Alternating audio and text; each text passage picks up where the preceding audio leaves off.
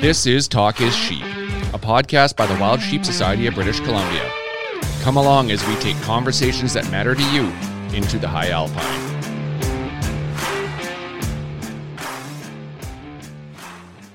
Mr. Hamilton from balmy Victoria, another sunny day in the capital. Just last week, you were rubbing it in that you said that it might freeze this week. So let's get into the weather report there for those that don't know. How's the lawn? OMG. It's we got a solid 18 inches here, and it's absolutely, just like anything else, where you're not equipped for snow, and to get snow, it's a train wreck, and it's a train wreck, man. Just out and about, there's people in the ditch, and it's chaos. Awesome. Yeah, I remember the winter of 96, and that was terrible, coming out one morning to go to work and went, no, I can barely even walk to my vehicle. But yeah, we haven't had any snow since our last conversation. We're running less than a foot, but we are minus 35 without the wind.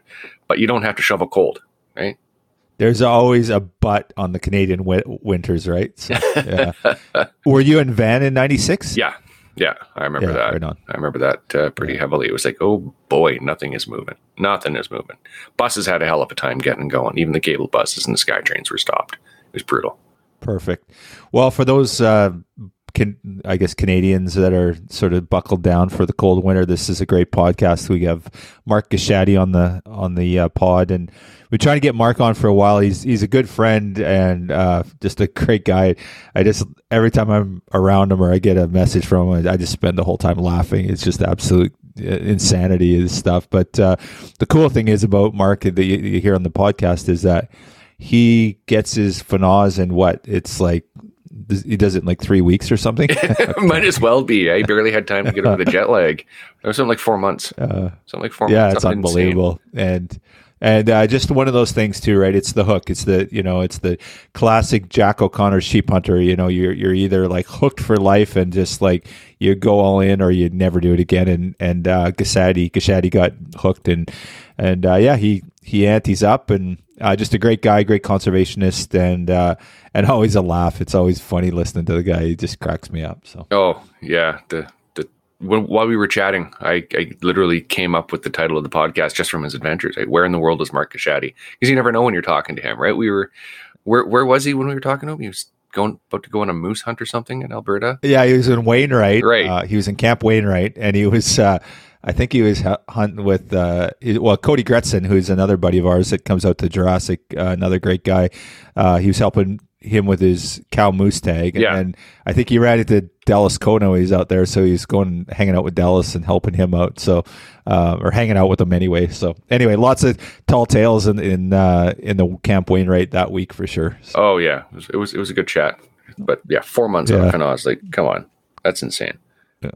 Yeah, absolutely cool. And then we also touch base on another good mutual friend of ours, Wayne Henderson, who's on the board of directors of the Wild Sheep Foundation, and talk about their first hunt together. And so this is a fun one. I think you're going to enjoy it. We're not so heavy on the conservation. We're more BSing about hunting. Yeah, it's a good time. So it's nice. Yeah, one of my favorite talks, or most fun talks that we've had for a while. Okay, so was Santa Claus good to you or what? Oh yeah. I'm gonna be paying. Yeah, you got the coal that you deserved. Right? Oh yeah, I'm gonna be paying this bill off for months and months and months. Yeah, for sure. Yeah, cool. So Christmas, we're on the cusp of the new year here. It's been a great year for the Wild Sheep Society BC for Talk is Sheep. We've had amazing guests on. We've got great listeners. We're hearing great feedback from you guys. We'd love to hear more. But just to all our supporters, whether it be on the podcast or for the society, a huge bloody thank you for 2022. We had a great year, great support from our membership, and just excited what 23 is going to bring. Speaking of the end of 2022, we got a couple of things to wrap up here for some housekeeping, right? The membership drive is coming to an end. Yeah, so that's a cool one, right? Conservation Partner Membership Promotion. So anyone that signs up, whether it be a first-time renewal, you could buy a Monarch membership, doesn't really matter. You're going to get your name in to win that, and that wraps up here at the end of the year. So just a few more days left on that one. And we're going to draw one lucky winner randomly. And what does that get you? It gets you $1,000 to spend with any one of our 6 conservation partners. And so great opportunity. So if you're thinking about buying a membership, now's the time to do it. Plus, you can double dip for like the next 3 days. So we've got a life membership promotion. So if you are a life member at the time of drawing, so we're going to draw. What we're doing is we're giving away a WSF Weatherby thin horn rifle chambered in 6.5 RPM. It's got a Leopold VX5 HD on it. Absolutely gorgeous setup. It's custom for Wild Sheep. It's not even off the factory floor yet. The first one hasn't even come off, so it's a brand new rifle. But it's after that Mark V series. It's carbon 2.0 barrel on it, super lightweight, just gorgeous titanium, the whole works. And we're going to give that away to every single life member that's on our list gets their name automatically in. So you don't have to do anything if you're a life member. So what that means is if you're not a life member, become one. And you're going to get your name in for the drawing. We're going to draw it March 11th at our life member breakfast. If you're at the life member breakfast, you get extra chances to win.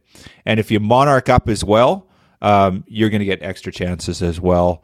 And Monarchs will get extra chances if they're at the life member breakfast. So the thing is, Steve's got his hand up. You betcha, buddy. So you already getting extra chances.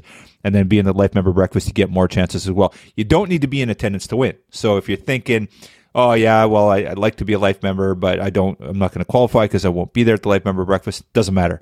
You're automatically entered. So if you want to double dip, if you do it before the end of the year, you're going to get in on the conservation partner promotion, you can get in on the life member promotion and get a chance to win either a grand with our conservation partners or a rifle valued at over $6,000 that is just going to blow your socks off. Just a gorgeous piece of kit. So yeah, that's my little diatribe about membership. But membership does have its benefits.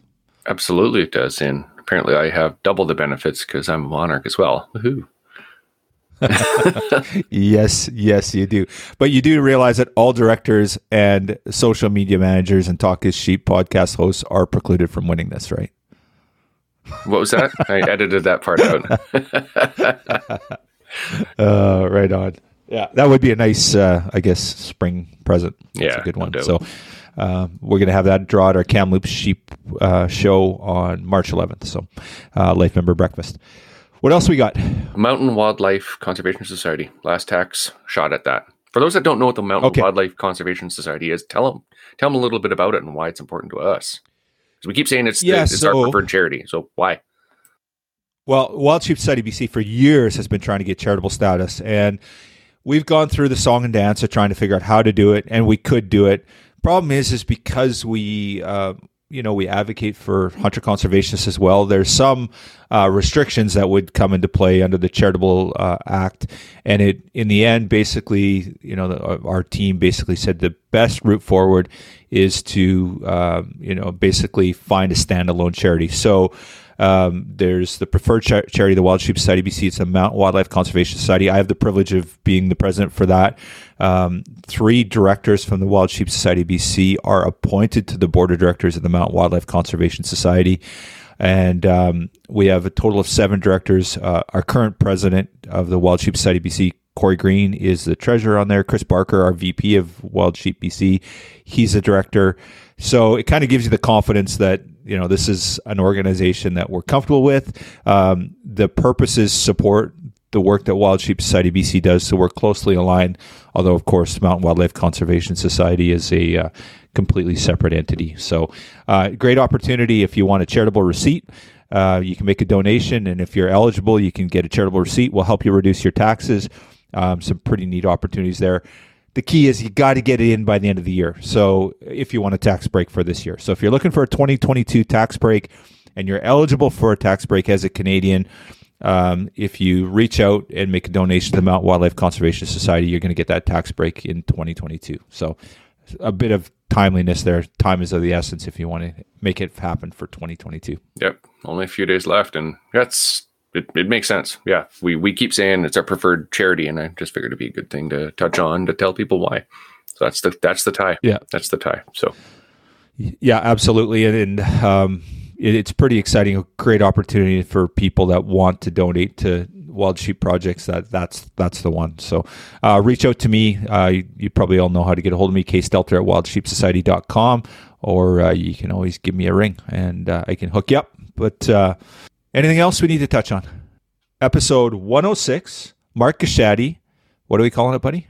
Where in the world is Mark Gashadi? Only he knows at the time. Sometimes I don't even think he knows. Yeah, I think you're right. Awesome. Again, all our listeners to Talk is Sheep, thank you guys for all your support in 2022.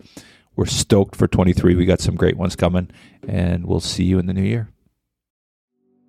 The perception of hunting, has changed. It's our duty now, our responsibility as hunters, to change it back. And we've spent the last few decades trying, espousing that message, preaching that message about wildlife conservation. It's fallen on deaf ears, all of our attempts. I think what we have to do is maybe appeal to the emotional side or the visceral side. We have to tell our story. We know what we are. We know how deeply we care about wildlife. It's just the people out there that are voting to get rid of hunting, they don't understand our stories. Sometimes we have to translate it to something that they understand.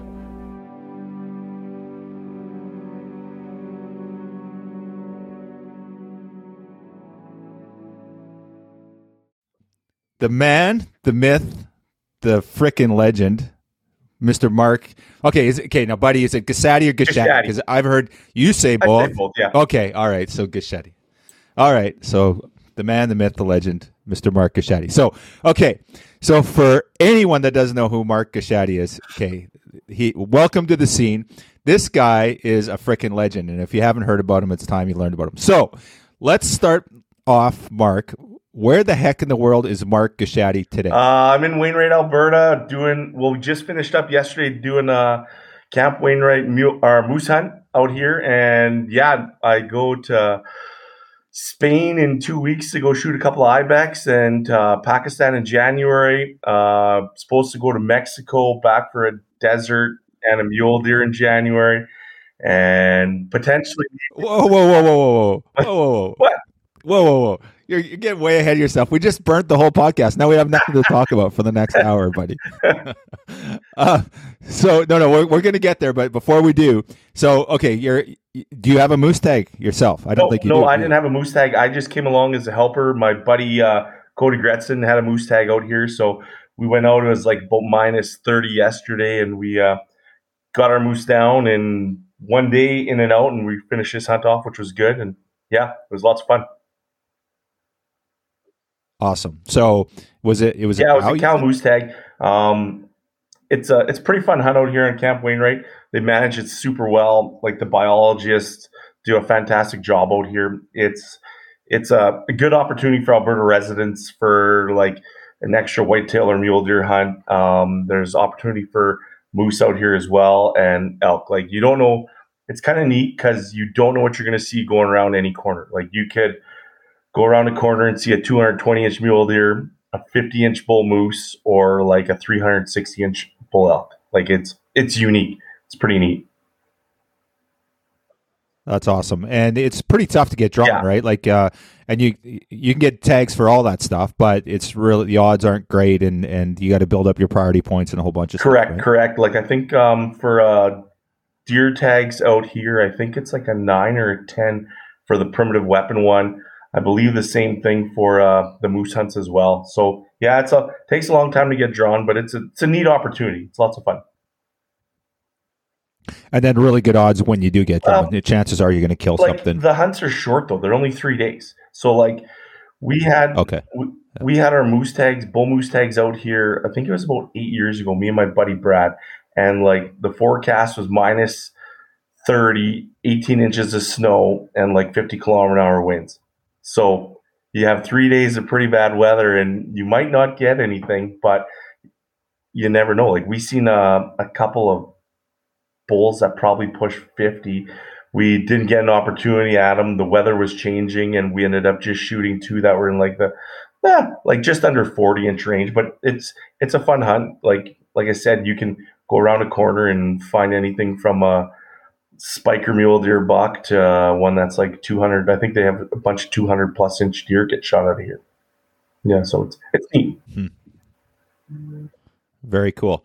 Okay, so let's back the train up. We talked about where you are today. So where did this all start from you? I met you through Wild Sheep, and but your hunting, love for the outdoors, whatever you want to call it, because your day job is you're a business owner. You run a really, really good business, and it has nothing to do with hunting or the outdoors. So where does that love for the outdoors come? Is this something you grew up with? Did you grow up in the Edmonton area, or where's home for you? I grew up in Edmonton, Alberta. My grandparents had a farm northeast of the city, and I think my first experience with the outdoors, I remember I must have been about 6 or 7. I remember still to this day, there was about 6 of us kids going out with my uncle, and we were cruising around on a quad.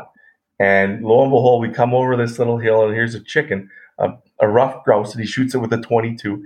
And I'm like, that is the coolest thing ever. I think I remember for my 7th or 8th birthday, I took all my buddies and we went to the archery lanes. So it was I started, my parents were never outdoorsy. They were never hunters. My dad liked to go fishing, but there was never any hunting. So that's my furthest back memory of wanting to go outdoors and doing that, the hunting side of it.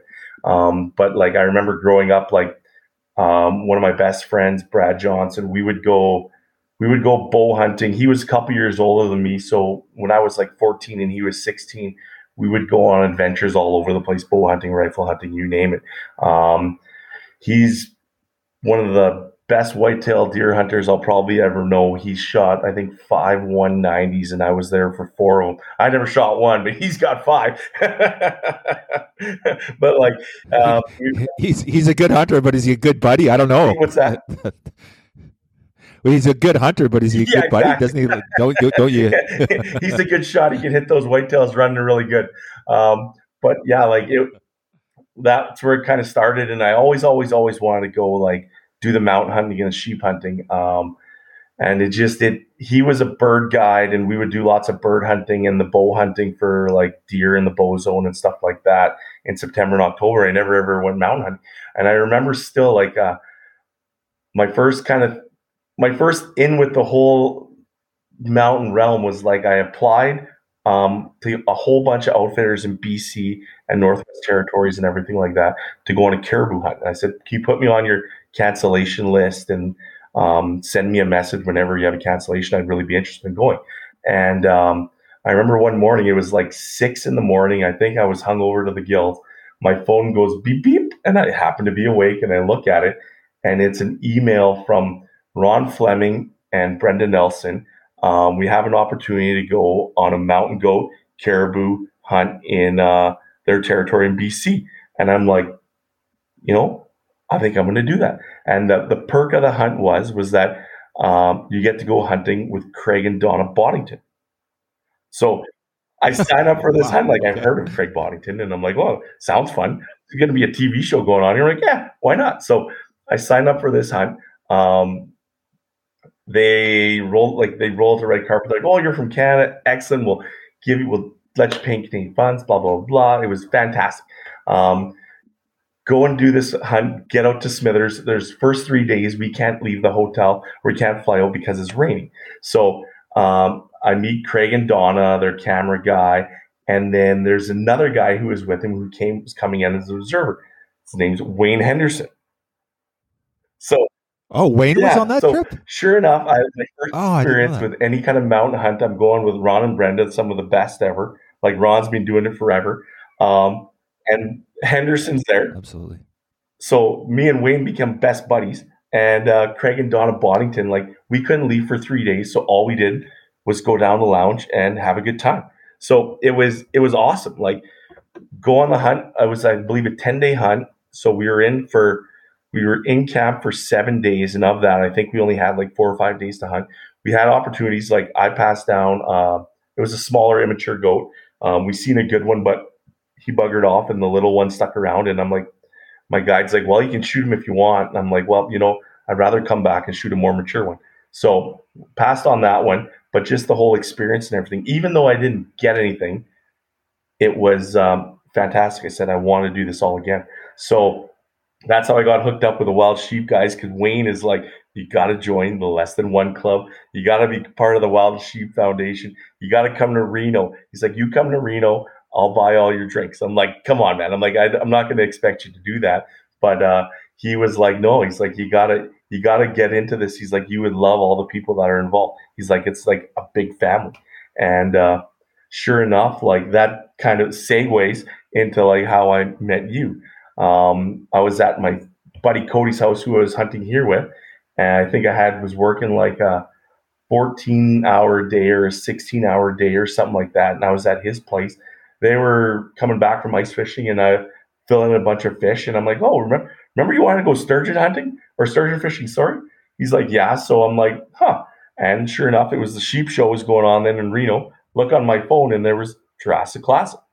So I bought the Reno entry for the Jurassic Classic that night, and then met all you guys and take it from there. It was probably those two things were some of the best purchases I've ever made in my life. Like the people that I've met from like the Wild Sheep Foundation, Wild Sheep Society of BC, Wild Sheep Foundation Alberta are like family. Like my sheep family I'm closer with than a lot of my normal family, like my biological family. And it's everyone that I've met through those organizations are all top notch. And it just, I believe in the goals that you guys are trying to do, the methods and everything. And it's something I want to be a part of, and it's just proud to be a part of, and glad to, I'm so happy I met all the people along the way.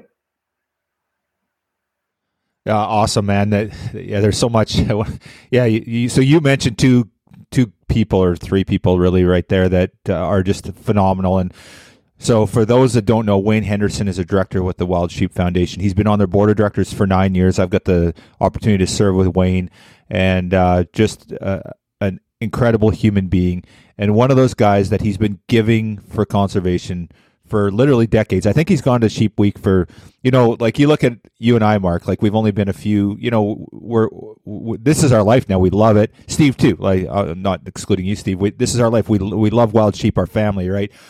And we go to these shows, and but you look at a guy like Wayne's been doing it for 35 years. Like it's unbelievable, and he's the hook. Like you meet Wayne, he's relentless, man. Like in a good way. Like he's like he told me, he's like, I'm the guy that's responsible for bringing Mark Gashadi to this thing, and he was, and you're a big part of our community now, and you brought other people, but it's guys like the Wayne that get you hooked, and you just can't say no, and you're just like, you got to be part of it. Oh yeah, like and you think like Wayne, you think Wild Sheep Foundation, and Wayne lives in like North Dakota, like doesn't he? Like not wild sheep country. Exactly. And like he's so passionate about it. And you just meet the guy, and you can see it, and you can tell, and it's just like, I want to be part of whatever this guy's a part of. Yeah, it's fantastic. Yeah. Well, I actually debated having Wayne on the podcast with me, and he's not a showy guy, right? Like he's a modest, humble, he's a farmer, right? Like that's his thing. He's just a humble, hardworking, and the thing is too, Mark, there's a lot of people that will donate to causes, and guys that will write big checks, wealthy people that, and Wayne, I don't know where Wayne sits, but I know that he's not a multi-trillionaire, and he gives and gives and gives and gives.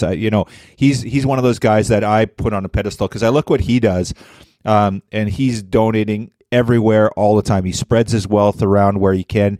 He tries to support different chapter and affiliates, and the foundation he just supports over and over and over and over. And it's just humbling when you're in the presence of someone like that. Oh, for sure. Yeah. Like some people can, like, he gives the proportions of that man gives exceeds, it's unimaginable for like people to kind of factor it in. Like the amount of time that he puts in, like, time is worth money, and he donates so much of that to the causes and everything. And it's very humbling, and it's very impressive, and he's just such a nice guy. Yeah. Wayne tells a story, and I really want him on this podcast, and I don't know if I'll ever get him here, but I'm going to share the story. I'm pretty sure it's with Ron Fleming. And Wayne's obviously good friends with Ron and Brendan. He was flying up to Smithers to and maybe it was that trip you were on. I don't know, but he was flying up to hang out. He just hang out in camp. He'll come out and help out and, you know, cut firewood, do whatever, right? Just to support. So Wayne comes up, and I think Ron had said, well, bring me up some Copenhagen, because he'd get it through duty free or whatever. So Wayne picks it up, brings it up into camp. So he shows up with this massive haul of Copenhagen. And Ron's like, oh, thanks. And Wayne goes, oh, you don't get it. And he's like, what do you mean? And he goes, well, are you a life member to the foundation? And of course, Ron and Brenda are longtime supporters. They've donated over and over, and they've done so much. And I don't think Ron at the time was a life member. And he goes, you're not getting this Copenhagen until you buy a life membership. So he basically forced Ron into buying that life membership. And but that's the way he works, right? He's always, and it's always benevolent, right? You know, he's always getting guys to sign up to do what they can to support. And for one example this year was on our board of directors, Wayne said, you know, I want to see every director donate. And of course, I think all of our directors are always donating, but he goes, I want to see you donate to our auction. That, you know, that it's important to me. It's Wayne's last, and he was pretty forceful about it. He did it in all the right way, and he's got all of us directors to step up, and we're donating something to the live or silent auction this year, and you know, just the right message. And yeah, just love the way he works. He's such a great guy. 100%.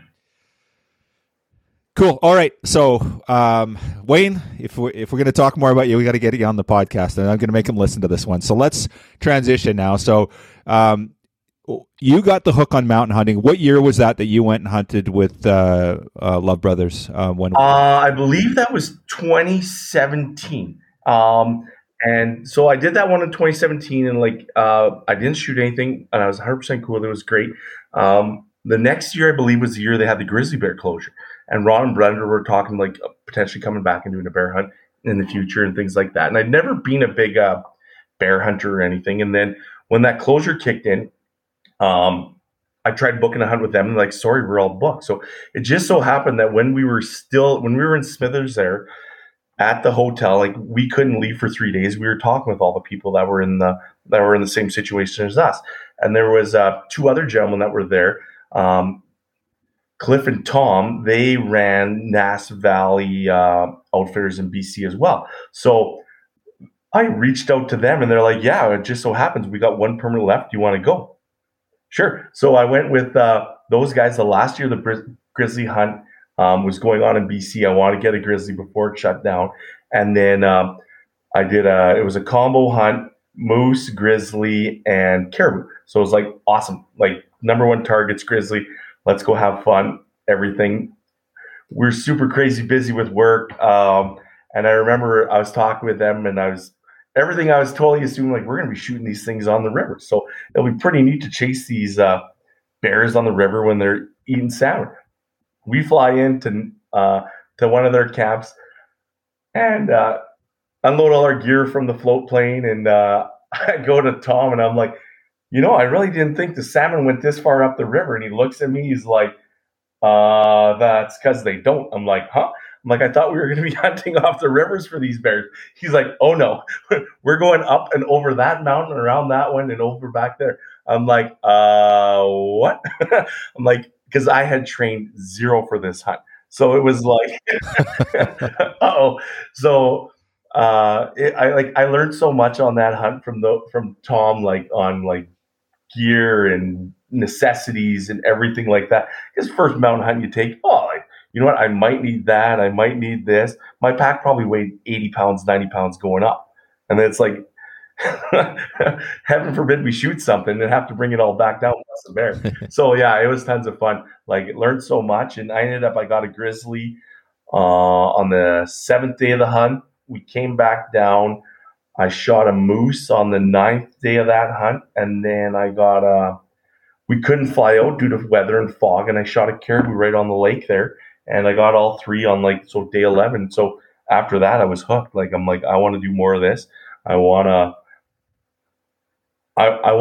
do this as much as I can. And like, when we were, the funny thing was too, it kind of will segue into other stuff that I've kind of done, which was sheer luck, is just when we were there in that lounge or at that hotel there too, in the lounge, there's another dude, I believe he was hunting with Dustin Rowe.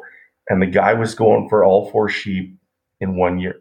And I'm like, thought to myself, I'm like, that is insane. Like, I'm like, that, who in their right mind would ever do that? Like, is that even possible? And like Boddington and them, like, yeah, they're like, only a handful of people have ever done that. And I like, it was that one of those things that just sticks in your mind. And I remember this, I think he was successful doing it. I'm not 100% sure, but it was just that, just somebody even attempting that, trying to do it all. It stuck in my head. And like a few years later, with the crap that I was able to do, was pretty neat.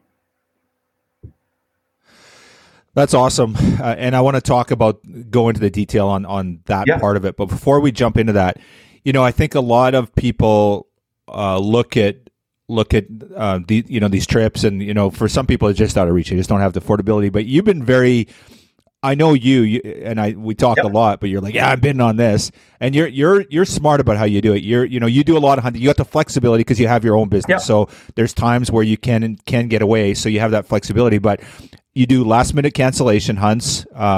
You're always trolling online hunting auctions, and there's some pretty. Am I giving away your trade secrets here, buddy? No. Am I going to screw up your plan here? I think people know about them already, so it's good. But it's like right. So yeah, talk about that. Talk how you've been able to do this, and about some of the wicked deals you've got on this stuff, and then. You've also traveled for it, right? Like you've found some, you were hunting brown bear in Russia. Well, right? No, like I did brown bear in Alaska. Like some of these hunts, like I'm a firm believer that if you really want to accomplish something, nothing is unattainable. Like it's just a matter of how bad you want it. There's always a way to do it. Like going back even before I ever did my first hunt and everything like that. Like when I was in my mid-20s, I used to work for the city of Edmonton, and like it wasn't a big high-paying job; it was a steady job. Like, but like I was always working to work. I was always trying to work and find ways to make more money to do more things. So like I used to buy when our dollar was really strong, like say in 2005 to 2008 or 9. I'm like, I think the statute of limitations is exceeded. So if I broke any tax laws, I don't think they can come after me. But like I used to import lots of cars from the States. So like I would go and I would buy cars in the States, bring them back and sell them to people who wanted that same vehicle here, and they would save money and I would make a little bit, and it worked good for everybody. And all the money I made with that, I flipped it into kind of real estate. And then that was making money for me and everything. Then I got married, and then I lost it all and had to rebuild all over again. But like I would like say I wanted to buy like a new rifle or something like that. I would have like part-time jobs, like even delivering pizzas. Like I would go work at the BP's down the road, and I'd make about $150 a night. And that was just extra income that I could put towards going and buying cool hunting stuff or different things. I was always trying to kind of get more so that I could go and like find different ways to make more money. So like when I started my own business and everything, things like some of these hunts like were kind of seemed like out of range, but it was like, well, if I work harder and if I make my business more efficient and things like that, I can obtain these goals that I want to go and do. And like a lot of the goals that I wanted were not so much like material things like buying fancy cars and stuff like that. I wanted to go and do these experiences like these hunts and stuff like that. Like I'd rather have the experiences and these journeys and these adventures than like say going and buying a brand new buying a brand new truck every year, like spending $130,000 now on a new diesel. Like my truck that I have now, it's about 10 years old. It's got 560,000 clicks. And whenever we go hunting, we're taking that because it's like this thing, I've beefed it up. It runs awesome. And I think I paid $20,000 for it. And it's a Lariat diesel I bought like 6 or 7 years ago. And it's like, I could go buy a new truck, but then it won't allow me to go and do these fun things that I want to go and do. So like a lot of the guys that are always haters, like, oh, you're going and doing these hunts. It's like, I think if you really want to, you can put your resources that you have to a lot of these things. And maybe you can't go and do like a Marco Polo hunt in Kyrgyzstan, but you can definitely go and do an ibex hunt over there. Like there's always a way. I believe that if you really want to achieve those goals, that you can do it.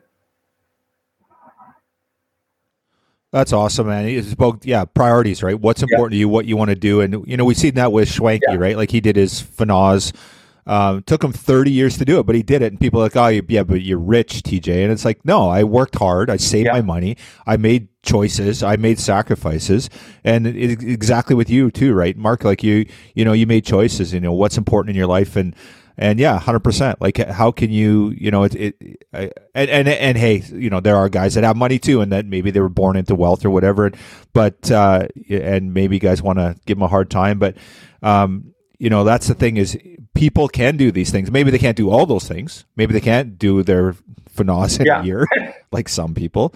But again, you there was risk involved. There was hard work. There was a whole bunch of things that got you to that place. It wasn't like somebody gave you those hunts. You had to go out and earn them, and you created that opportunity. Yeah, for sure. Like I talk with TJ quite a bit, and I think he's a really good guy. He's a super smart guy, and he's like you said, worked really hard to accomplish the goals and everything that he's done. And he's the kind of a guy you can look up to in those like towards like those goals. Like, and he does he probably does get a couple deals on hunts and stuff like that, but a lot of them are he's plans his budgets, what he wants to do, and not living the high life. Like he's not jet setting around in like a private jet on any of these hunts and stuff like that. And it comes down to your priorities, like you said, and like you can accomplish lots of goals. And like even some of the hunts, like you can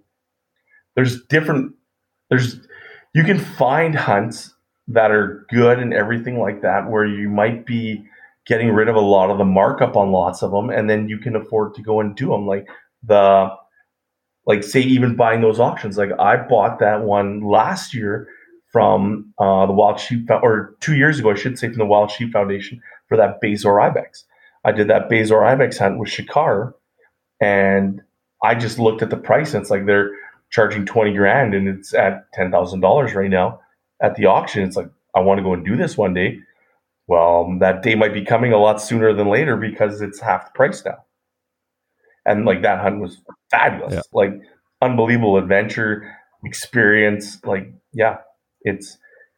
but like you kind of have to prioritize what you really want to do, and kind of lots of guys can get distracted by like, say, different things that may take away from their accomplishing their goals, like things that will suck money out of their budgets by doing some of these other hunts or buying these other things or doing this other stuff. It's just taking away from you accomplishing your goals. And if you're really focused on it, you can accomplish those things. Like even I did that walrus hunt this year, and my buddy guy from social media I never met before, I put out a thing. I had a friend that couldn't come, and Matt Murphy from Texas, he's like 30 seconds later shoots me a message. He's like, I'm in. Never met the guy before, talked to him on social media a couple times. Sure enough, like he's 39 years old, and he just completed his Super Slam, and I think he has 2 animals left for his Rex Baker 40. And he'll go and do like, say, for his Super Slam, like he did, I believe, a Thule elk that was a cow instead of a bull. Like instead of spending $30,000 on a hunt, he went and did it for 4, and he got kind of the same experience. Sure, he didn't come back with this big rack, but you have the same experience. You're hunting the same animals, and you're doing it for a lot cheaper than, say, someone that's just after trying to shoot a bull. Things like that. Like even well, like that kind of goes to the sheep part of it, where it's like guys are going chasing the Fannons instead of going doing the BC Stones, which is kind of like you run into a different situation with that. But like, are they the same species as each other? Blah blah blah blah. But for the record purposes, like if you're chasing those goals of doing like a Super Slam, then you can accomplish that goal of getting a Super Slam for less funds if you're doing things a little bit more efficiently along the line. Yeah. Mm-hmm. Well, and I guess that's the one takeaway for our listeners is, like you cruise online hunting auctions, and there are some pretty good deals out there. So, be open-minded and be flexible, right? And there might be an opportunity. And then also these cancellation hunts is a great opportunity as well, right? For sure. And like they come up all the time, and lots of the outfitters are looking for people to to go on these hunts. And if you're flexible, you can capitalize on some of them and accomplish some of your goals for a fraction of the price. Well, I think too, for some of our listeners, you look at, for an example, like a stone hunt, 70 US or whatever. Now it's pricey. Like that's crazy. But there are a lot of international hunting opportunities that are really affordable, right? Like if you go to Europe or you go to, Eastern Europe, for sure, like there's some pretty good opportunities out there. Oh yeah. Like an ibex hunt in Kyrgyzstan is like $6,000. Right. Like if you're a BC resident trying to go to Alberta to go for a mule deer hunt or something like that, you're going to pay that much money for a mule deer hunt or more. So it's like, do I want to shoot a mule deer or do I want to do something cool and shoot an ibex? And yeah, but it's what you want. Lots of people are scared too of the international hunts because there's lots of stigma about some of those places, and they think that, I'm going to this Islamic country and you know what, I don't like those people, blah blah blah. But man, those people treat you like gold. Like they are so nice. They are so welcoming. Religion is totally separate from the people of those, like how these people treat you. It has nothing to do with it. There's lots of biases and stuff like that are just kind of wrong. But it's the experience and the people. I've never gone on a hunt anywhere that I felt unsafe and that people weren't welcome.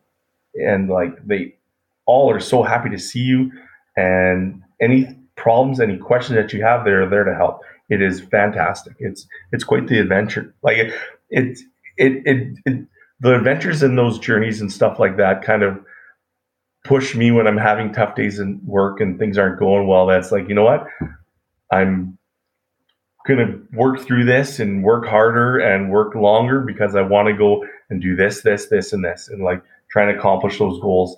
Not even those goals, just do those experiences. Like it's so much fun. It's so interesting. And there's nothing that will put you kind of out of your comfort zone as landing in a foreign country where nobody speaks English and you're on your own.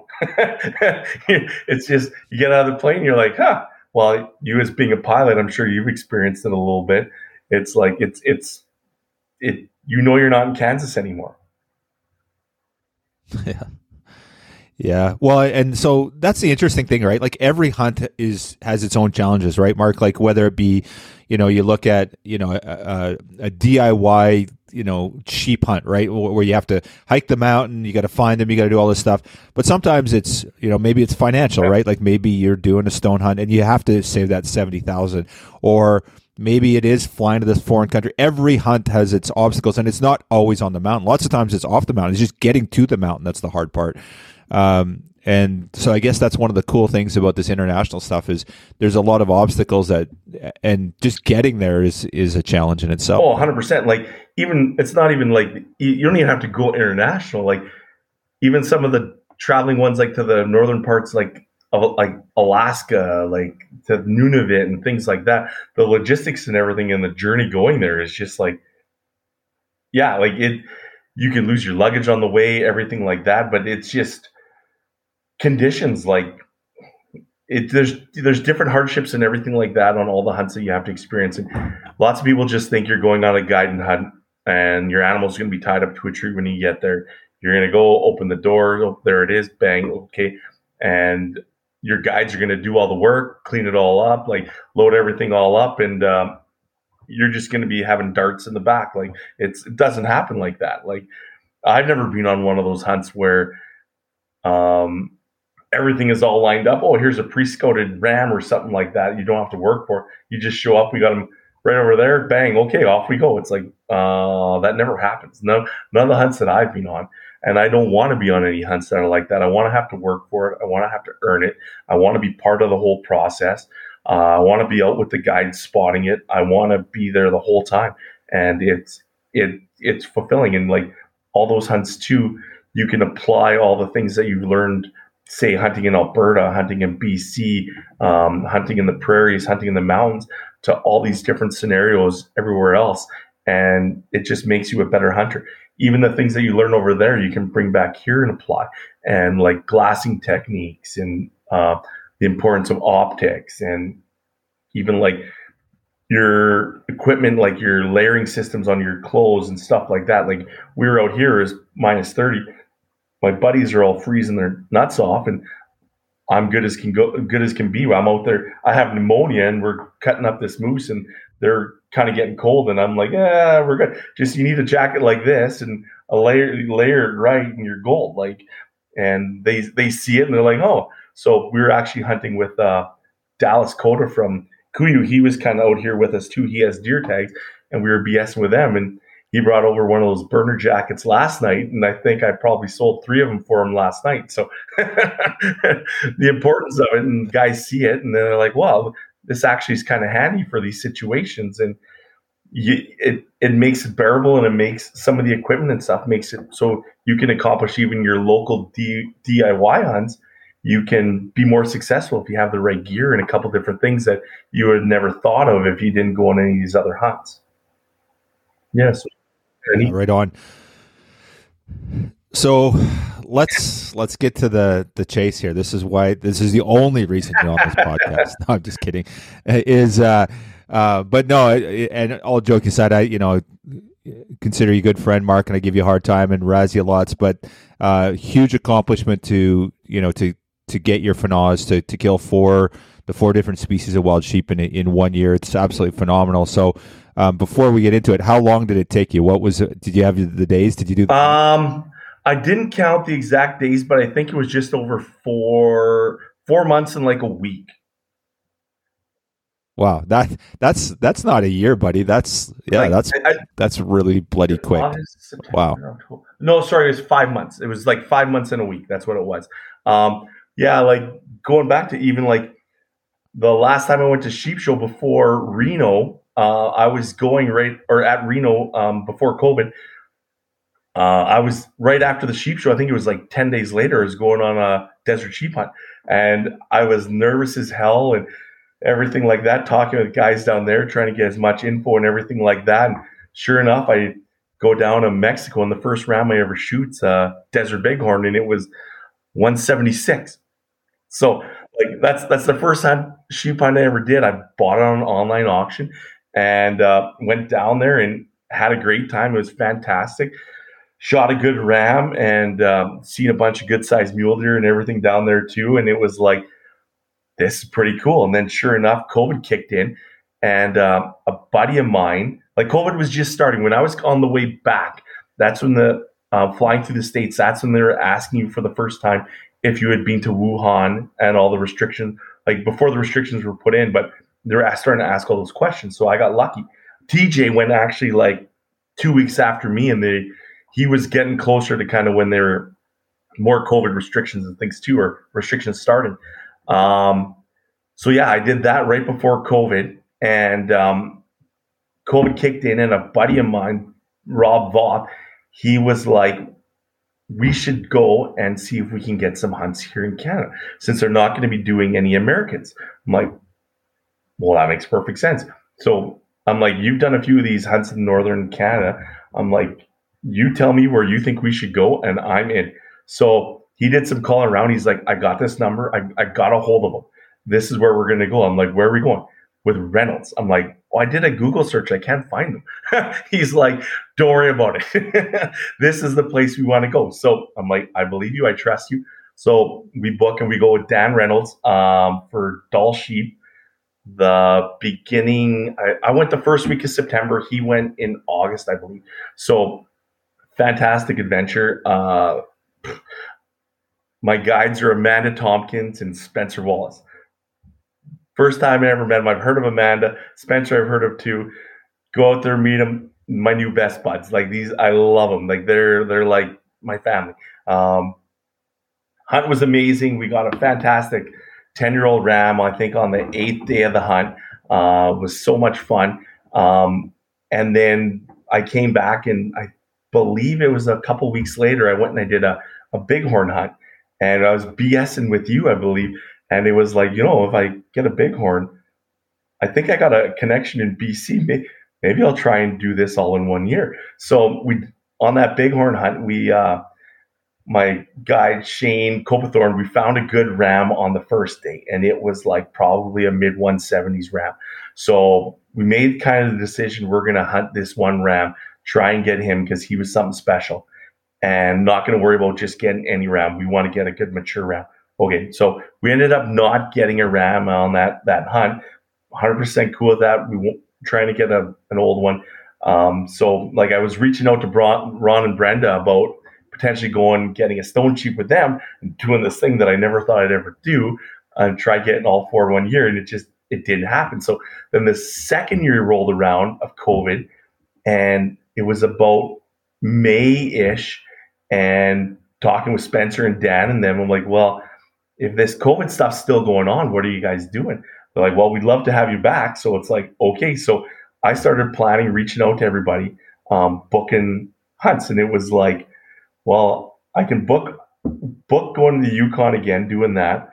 I reached out to Ron and Brenda, and they're like, yeah, we'd love to have you for a stone sheep. So going with Ron and Brenda for a stone, got a Yukon one booked up, going back to Alberta because I haven't got a bighorn in Alberta yet. And then I lined up one going to Mexico again. So it was like, well, I got all 4 of these hunts lined up. Can I make it happen? And yeah, I got lucky. Like we got a 12-year-old stone on the 3rd day, I believe, of my stone sheep hunt. Then in the Yukon, when I went back up there beginning of September, I buggered up my knee on like day number 3. Dan had seen a good ram, and he figured it was about 13 years old, big old ram. He says heavy. He's like, this is a good one. We want you to try getting this one. And I think it was like Spencer said, it was like 22 clicks from the place closest place we could camp to like get the plane to where that ram typically was. So we were making that hike like every day. And like on day 3 in the evening, I think I twisted my knee or something like that. So we went back to base camp, the weather started to rain, stuff like that. And I think it was on day number 7, we went to a different location, and we got a 12-year-old ram out there, and then went to Alberta. I think I got my ram in Alberta. We had to, the thing about with the Alberta rams is like we found so many mature rams, and I think there was like 10 of them that were broom short. So you'd see like a 12-year-old ram, you're like, oh, that guy's a beauty. He turned profile and just like half an inch short. We'd find another band of rams. Here's 2 mature ones, turn short. And I think we ended up getting, the one I got was 7.5 years old. And I think it was like day 13 or 14 of our hunt. And like, that was the last day I could hunt bighorns. Like the clients that I had working were calling like crazy. I had to get out of there. And like, sure enough, we turned one up. We left camp at like 5 a.m, took the horses back as far as we could. I think it was 6 miles each way, up and down 2 mountains. We got on the rams, boom, got them, hauled them back. I think we got back to camp at 9 at night. I think it was like -15 or -20, just a long day, and it was rewarding. It was awesome, like to get that bighorn in Alberta. And then I went to Mexico, and I believe we got that one on day number 6. And yeah, like we even down there, like there's rams, but they know the situation and they see vehicles, they see people, they go the other way. And when the rams in Mexico, like the hunting over there, you think like, oh yeah, the hills aren't very big. The sheep just went over the edge. But as soon as those sheep go over the edge of those mountains, it's like they get abducted by aliens. Like they disappear. Like you'll see 10 rams go over the hill. You'll climb up, make it to the top. Half hour later, 45 minutes later, you'll see 2. The other 8 gone. Like you can't find them. Like they just disappear in those cactuses. And it's that hunt even there too. Like the success rate's pretty high, but it's not a gimme. Like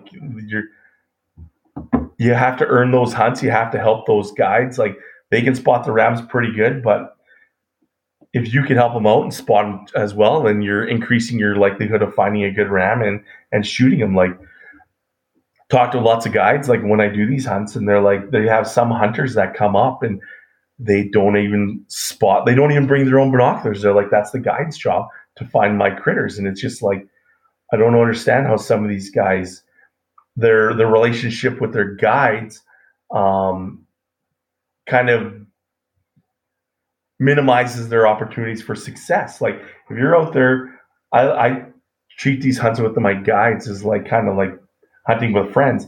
The more you can help them, the more you guys are working together as a team, the more your chance of success is going to be. And like it was lucky for me that year. I did all 4 North American sheep. I got them in the 5 months. A good friend of mine too, that I'll add also, is I did a black bear hunt in Saskatchewan in May. I got a Boone and Crockett black bear. I shot a grizzly as well in the Yukon. And then a friend of mine hooked me up with a cancellation hunt in Nunavut, and I shot a 10'2" polar bear in the middle of October as well. Like, it was pretty good. Oh, it was like dream season. Like, but the traveling, everyone thinks, oh, you're doing all these hunts, it's easy. It's like, man, that traveling is hard, and being away is hard. Like, it's hard to run a business from an inReach. I had a good crew of guys, and they knew what they were doing, and it was allowing me to get away. I had lots of help from like my folks. Like, our companies work together a lot, and my folks were fantastic. They're like, yeah, this is something you always wanted to do, Giver. So yeah, I did that polar bear hunt, the brown bear, and then I picked up a brown bear cancellation hunt this spring, and we had that one was kind of a gong show, but we had a 10-foot plus brown bear at 200 yards on the last day, and we didn't even shoot. And that would have been like all 4 bears as well in 12 months. But it was going back again next year with the same outfitter. He's taking me back. He's like, we'll get you your brown bears. So looking forward to that. That's October next year. So that'll be lots of fun. But it's just capitalizing on like those cancellation hunts. Like, keep your ears open and everything kind of ready to go. Like that one there was Alaska Peninsula hunt, and it was amazing. Like, we seen probably, I don't even know how many different bears, but we would see 10 different bears.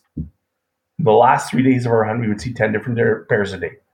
Like, they're different bears because they're in different spots. Like, they're nowhere near each other, and like, they're huge. Like, I never thought I'd be a bear hunter, but it's a different feeling when you're like trying to sneak up to this bear that is the size of a moose, and it is gigantic, and their senses and everything are fantastic, and just seeing how fast they move and everything, it is neat. Like, people are like, oh, you don't eat them, so why would you want to hunt them? It's like the experience and the journey, and like just hunting these animals in their habitat is awesome. And like, you're doing a favor for them too. Like, you're trying to get rid of those bears that are potentially killing cubs. Like even this year we did that walrus hunt on the island we killed our walruses on. There was 4 polar bears on that island, and we were with, I believe there were 6 Inuit people with us, and a polar bear tried to catch one of the Inuit kids. Like, they're radioing us, like, you guys got to get back here because there's a bear and it's not going away. Like, they were shooting at it 20 yards away at the ground to make this polar bear go away, and it wasn't really leaving. Like, we might need to get help. We might need some help out here. So yeah, we had to boogie back, but then it buggered off. But yeah, bears take a toll on all the ungulates in North America. Like, the grizzlies, you're helping out the moose and the caribou and the sheep, getting rid of those bears. Like, there's so many of them out there. It's amazing. And like, we had on that sheep hunt in Alberta too, we had a grizzly try and catch our horses in camp. Like, it was, I think, 10 yards outside of our cabin door, not the cabin door, our tent, chasing the horses. Like, it had no fear of people. It's like, sure, the bears are nice to see and everything like that, but when you see on a 10-day hunt, you see 7 grizzlies and one of them's trying to eat your horses, there's probably too many. But that's on another, something to be said about everything like that. Yeah, there's definitely something to be said about bear hunting. That's my favorite hunt that's come out now. I've been in and taken some great big black bears, and I took a grizzly before they closed it, and I've been in on a couple other grizzly harvests. And as you said, there's something about it that's just powerful when you're that close, and they don't care. They got no natural fear, right? And yeah, you can't say enough good things about the experience you get from being that close to the animal. So yeah, I love it. Oh, like that polar bear hunt I did. It was super cool. Like I went direct with the Inuit guides, and they're top notch. They're my friends. I love them. Anything they need, like any parts of their skidoos, anything they need. If they can't find them, like let me know. I'm like, I'll find it. I'll ship it to you. Don't worry about it. Super awesome guys. And we find this one.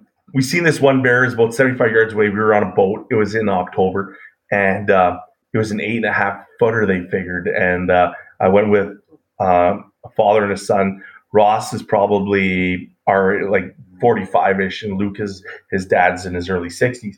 Super awesome people. And we see this bear. It's an 8.5 footer, about 75 yards away. I'm like, are we going to get that one?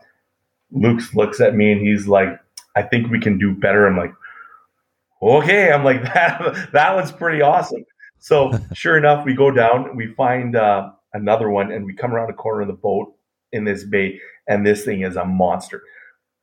Everyone's excited. We get the boat on shore, try finding it. Fog rolls in, can't find the bear. So it was getting late. So we go into a bay a couple miles away, sleep there overnight. That's funny because talking about TJ too. TJ went on a walrus hunt after I did this year, and he was telling me how they're going to be camping on shore. I'm like, might not really want to do that, TJ. He's like, why? What's the problem? Like, you're going to be a meat popsicle in your sleeping bag, and you're going to have company 100%. Like, you think? I'm like, oh yeah. Anyway, so we sleep on the boat, everything like that. Next morning we go out, we find the bear. He's like a mile away. We put a perfect stock on this bear. We get to like 40 yards away from him, and we look, and he's sleeping. So my guide's like, I'm going to go over there about 10 yards. I'm going to throw rocks at this bear. It stands up. You kill it. I'm like, no problem. I got a tripod set up, guns on a rest. Like, I'm solid as a rock. He starts making a racket, throwing rocks at this bear. This thing is gigantic. It, after like 2 or 3 minutes of throwing rocks at this thing, it finally lifts its head up, looks at him, looks at me, back to bed. He goes back to sleep. He starts throwing rocks at it again and making a racket. I can see the bear open one eye, look around at us, and goes back to sleep. Like, this thing had zero fear of us. It took us about 5 minutes to get him to turn around, wheel around, and he's on all fours looking at us. And he still was not scared. My guide's like, can you shoot him? I'm like, yeah. So I center punched him right in the middle of the chest. He got up, wheels, runs about 50 yards, piles up. The bear ended up being like a Boone and Crockett polar bear, and it was 10'2". 40 yards away, if I would have shot it with a bow, I think it would have ranked pretty high.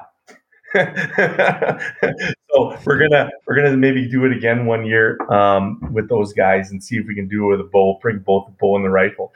But yeah, it was just so neat, like being that close to those things. And like, you just know they've never seen people before, and they are not scared of anything. Like the fact, like, where was that? That was at a Pearl Harbor. Where were you hunting them out of? What? Yeah. Okay. Yeah, like that hunt that you guys are offering, amazing. Like, all those hunts you guys have for raffles are all like world class, top notch hunts. Like, everybody in BC should be buying all those raffle tickets up for Christmas. Like, those hunts are all amazing. Like, you can't, like, the experiences that those ones have, like a desert, the polar bear, the caribou hunt with midnight sun, fantastic. Like, all those hunts are amazing. Like, they're like literally life changing. You'll go on those adventures, you'll never forget them for the rest of your life. They're that good. That's awesome, man. So when you look back and you've done all that, you've done all these hunts, you've done your FNAWs in 5 months, you've traveled the world. Is there one that stands out? And I know you're going to say, no, they all are blah, blah, blah. But is there something where you go, yeah, this one really resonates? Is there one that stands out? To be honest, not really. Like, they're all amazing.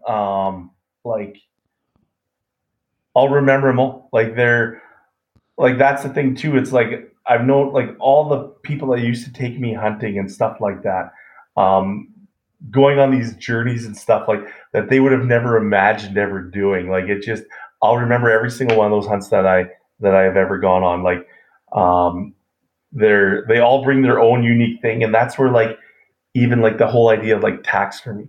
There's a thing I had pop up on my Facebook page, and it was showing a lady, I believe it was like in the 1900s, with an elk that she was kind of doing a euro on, and it was just like the memories, like in the trophies. Like, that's the whole idea of the trophies, to bring back the memories of these adventures, these hunts, these success, and all the hard work. Like, they all have their own different, unique hardships and characteristics and everything like that, and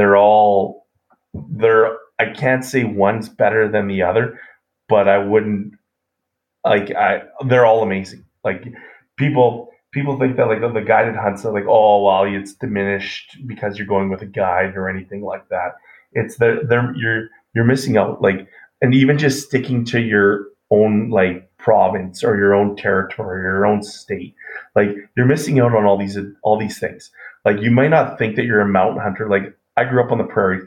I never thought I'd ever shoot a sheep in my life, and going and doing it's like, I want to do this more. And it's just people don't understand what they potentially could be missing out on, and the joy that they'll have, and the happiness that it'll bring, and the sense of accomplishment. And they might not know exactly deep down what they're really looking for unless they go and do some of these and experience them and be like, I want to do that more. It can give them like a purpose, like, and a goal and a direction for their whole life. Like, I want to do this more. How can I be better at it? How can I do it more often? And a lot of people, like, if it brings you joy and happiness, it resonates through your entire life. Like, I can go and do these hunts. Like, I did one. I bought a hunt for a moose hunt in Kamchatka. Had to go all the way around the world to go to the Pacific coast. I went all the way east. And I remember my guide. He lived in a little shack in the middle of nowhere. And I was looking at everything that this man had. And I knew that all the camo that I had on in my binoculars were worth more than everything that this man owned. And he was the happiest person I've ever met. The joy that this man had, how happy he was about everything. He had literally nothing, and he was so happy. And it's like, you know what? This kind of, I should be thankful for everything that I have. I want to work harder and go and experience this more and see more of the world, see how other people in the world do things, how they live. And it just brings back like how lucky we are here in North America and in Canada for like the opportunities that we have, the life that we live, and all the, like, just our society and just everything. And it makes me feel so much better when I go and do these, about like, gives me purpose, gives me goals, makes me want to do more, like even contributing more for like the Wild Sheep Foundation, Wild Sheep Society of BC, stuff like that. It just makes me want to do more so that more people can experience it. And it's just, people miss out on all that. Awesome, man. Now for you, you did your FNAWs in 5 months. Is there anything of the Grand Slam stuff that interests you, like the North America 29? Is that something that you're, because you did, I know you didn't start out that way, but you kind of get caught up in it too, and you're like, oh crap, I could do my FNAWs in 5 months. Is that something you're trying to do now? Is there some box ticking that you're trying to do, or is it it's about the experience? Honestly, like, I'll pick away at it. I think it's not something that I like, I want to be the highest on that list, so I want to get it done in the next 2 weeks. Like, my kind of goals is I want to see and do more hunts and do more things like that, but I also want to do the ones that I really enjoy, which basically all of them. But like, I like to do, like, say, some of the blacktail hunts, and like, things like that, get those done. And like, I'm trying to do even more of the international ones. Like, I have, well, because of the war in Russia now, I had all 3 Tur hunts booked in Russia. So go do those. Like, well, if you're really looking at the list, those Tur count for both sheep and goats. So it's like, well, okay. And then we have a couple other hunts lined up. Like, we're going to Mongolia in 2025. Trying to convince a couple buddies you to go to Kyrgyzstan maybe in 2024. Go do ibex, something like that. Maybe go shoot a sheep there. Like, some of those opportunities even too, like, it's cheaper to go shoot a Marco Polo and ibex in Kyrgyzstan than it is to go shoot a Dall sheep in the Arctic, like in the northern Canada. Sorry. People think that they're so far out of reach, but some of those hunts are actually a better value than the North American ones. Yeah. So it's like, I'm so like to say, like, I don't want to say I have a set, I want to reach this goal, then I'm good. I want to reach this goal, then I'm good. I'd like to get a Super Slam. I'd like to do the 12 Ovis, the 12 Capra, and get those World Slams as well.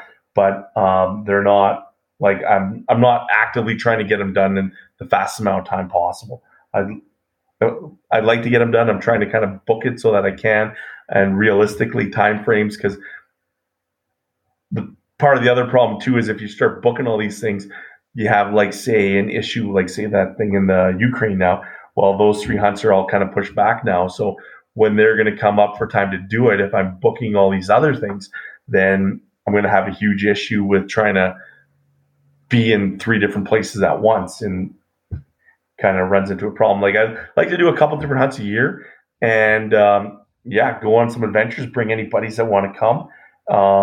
And like, anyone that has any questions, like, I'm lucky I have 2 or 3 buddies. Like, I talk to Boddington all the time. My friend Ray Moore, he's hunted everything on the planet as well. And I have like 3 really good buddies that I can source for any questions that I have. And lots of people, even probably after this, if I like online on some of the forums and stuff, they'll ask me questions about what I think about these and these and these. Like, there's a guy, Adam, there, he won a raffle last year for a stone sheep hunt in BC from Wild Sheep Foundation, Alberta. And it was like, he asked me a whole bunch of questions on what to expect and everything like that. I'm like, this, like, anything I can help you out, man. I'm like, if you need anything, I'm like, I got this stuff. I'm not going on any hunts at the same time as you or anything. If you want to use it, take it, instead of you forking out all this money to purchase it yourself. I'm like, it's all yours, man. Like, let me know. And yeah, just things like that, helping other people trying to accomplish their goals and their just be successful on their hunts. Like, you'd hate to hear somebody goes on, well, even like that Jason Harrison, like, he had that video, that Don't Wait one, and just the whole, that video, I don't know how many times I've watched it, and it just rested. Like, people push these things off, and eventually they can't do it. But like, just going on those hunts and not knowing, like, I just want to pass off as much information as I can to people and help them be as successful as possible. And like, even if someone's looking for like some of these hunts, because like, oh, I want to get a polar bear for my Super Slam or something like that, and it's like, okay, yeah, I know a guy that might have a permit here. I'll try and get you in touch with him so people can accomplish their goals. It's kind of rewarding seeing guys get those feats and stuff like that too, and helping them along the way. So yeah. Awesome, man. Now, the one thing I'm going to give you a hard time about is booking your hunts during Sheep Week. You missed. So you're supposed to be there last year. You missed it. Sounds like you're going to chase ibex in Spain on this one. So that's my one knock on Mark Gashadi right now. So. Yeah, that one there. Like, me and my buddy Milan, he was with me. We were in Turkey, and we had bad weather. We couldn't glass the areas where we were hunting well enough to find the ones that we were looking for. Like, the guys at Shikar are awesome. And we'd look at one ibex and they'd be like, that is a very nice ibex, but that is not the ibex you paid for. I'm like, oh, they're like, yep. I'm like, what do you think? They're like, we need to keep looking. I'm like, all right. And then we'd have a couple of days of fog, and they couldn't glass anything anywhere. And just the weather just backed everything all up. And I had to try canceling all my tickets there. Yeah, from Istanbul, San Francisco to Reno. Yeah. But the intent was to make it go directly, but just it didn't happen. Weather gone. Well, we missed you, man. And Milan, just saying. You're sending me pictures. Yeah, awesome. Well, hey, Mark, I know that Dallas is he needs your help in the field to chase a whitetail around Wainwright there. So we're gonna let you get back at it. But I know we've been trying to tee this up for a while now, and you've been busy hunting and working and stuff. So thank you for meeting with us and talking about this stuff, and then just for all you do for the society, for the foundation, all the support you do. And also, inspiring other guys to get out there and do your thing. You talk lots about it here, and I'll put your telephone number in the show notes. No, just kidding. But guys know how to get a hold of you, and they can reach out to you, and they do all the time. So appreciate you, man, and thank you again for all you do. Well, anytime, buddy. Like anybody has any questions, I'm on Facebook, anything like that. Like, ask away. Like, I'm here to help. Like, I want to see guys be successful, accomplish their goals, and do the things that they dreamed of. Like, it's awesome going on these adventures, and like Jason Harrison said there, don't wait, like, go do it. Like, you don't know how it'll change your life and how it'll impact your life until you go and do it. And once you do it, you want to do it all the time. And like, it'll give you a new purpose in life. It'll give you new goals. It'll change everything, the way you look at things, and it's all for the better. So yeah, man, I just tell people, go and do it. Like, don't wait, just go do it. Like, it's awesome. Awesome. Good words. Sage words to live by. Thanks. Anytime, bud. Appreciate it.